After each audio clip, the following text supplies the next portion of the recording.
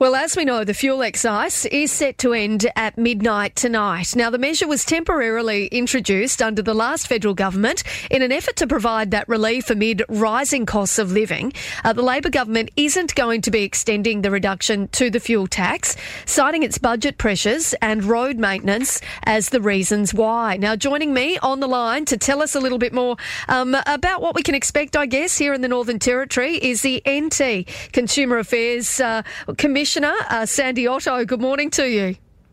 Good morning, Katie. Thanks so much for your time this morning. Now, Sandy, how much extra do you think that we're going to see this fuel excise sort of go up, I suppose, as a result of it ending tonight? Yeah, the price is going to go up roughly around 25 cents a litre.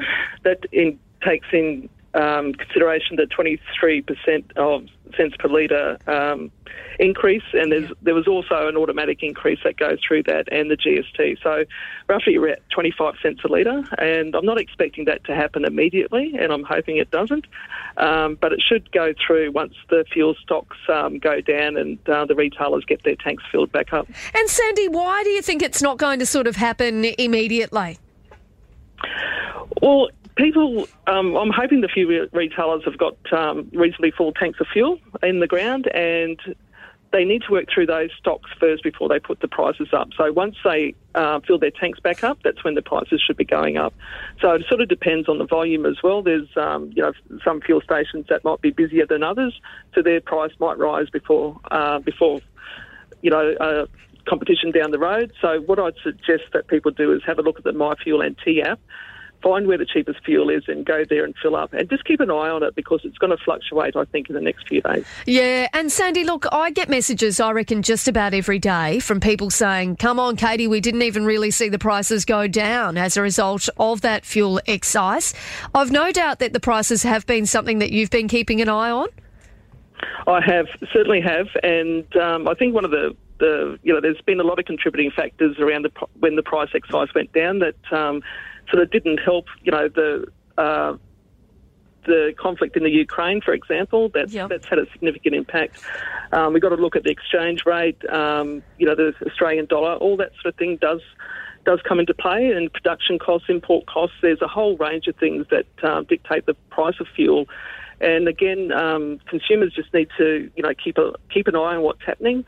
Have a look at the terminal gate price. If you see that start to go up, you know that the fuel prices will go up. So consumers need to be very, very active in keeping an eye on this sort of thing and just making sure they keep the fuel tanks topped up before it does jump up that 25 cents. Well, we try our best to keep people up to date as well with how the terminal gate price is tracking and then how it's looking on the MyFuel app. Sandy, will NT Consumer Affairs, I'm assuming you'll continue to keep a close eye on things, but what can sort of be done if we suspect that the prices, that we are being gouged, I guess, for want of a better word? It's really important that if a consumer thinks they are being price gouged, or they think they're being misled, or they think there's collusion, or there's something happening with the prices that's not right, they need to contact the ACCC. I've put up in our news and events section at the bottom of our webpage, there's a new one that's gone up, and in that little comment there is a link to the ACCC where they need to report that. That's the people they need to be reporting it to, and they've keeping a very close eye on the Darwin market. So if there's anything unusual that's going on, they certainly will be advised. Sandy, what do you think when you sort of go on the MyFuel app and basically everyone's at the same price? Yeah, I had a look this morning and just around the Casuarina area here, we've got the variance between $1.63 and $1.70 roughly. So and you've got loyalty cards that are around that offer 4 cents off or 6 cents off. Have a look at the app. Have a look at where you live and plan your trip. So if for example, Fuel Express is always the cheapest. So if you need to go to Anelli during the week, keep an eye on the app, have a look at your loyalty cards if you've got any, and just make sure that you plan your trips to get the cheapest fuel when you can. Yeah, I mean, that will drive competition. If everyone, continues to buy from the cheapest place, that should start seeing other fuel companies fall into line. Yeah, I guess we always hope that. I know that I get on here most days and certainly have a look, and Fuel Express always seems to be the cheapest around the Darwin area. They're pretty well on par out in Palmerston. Everyone seems to be the same price.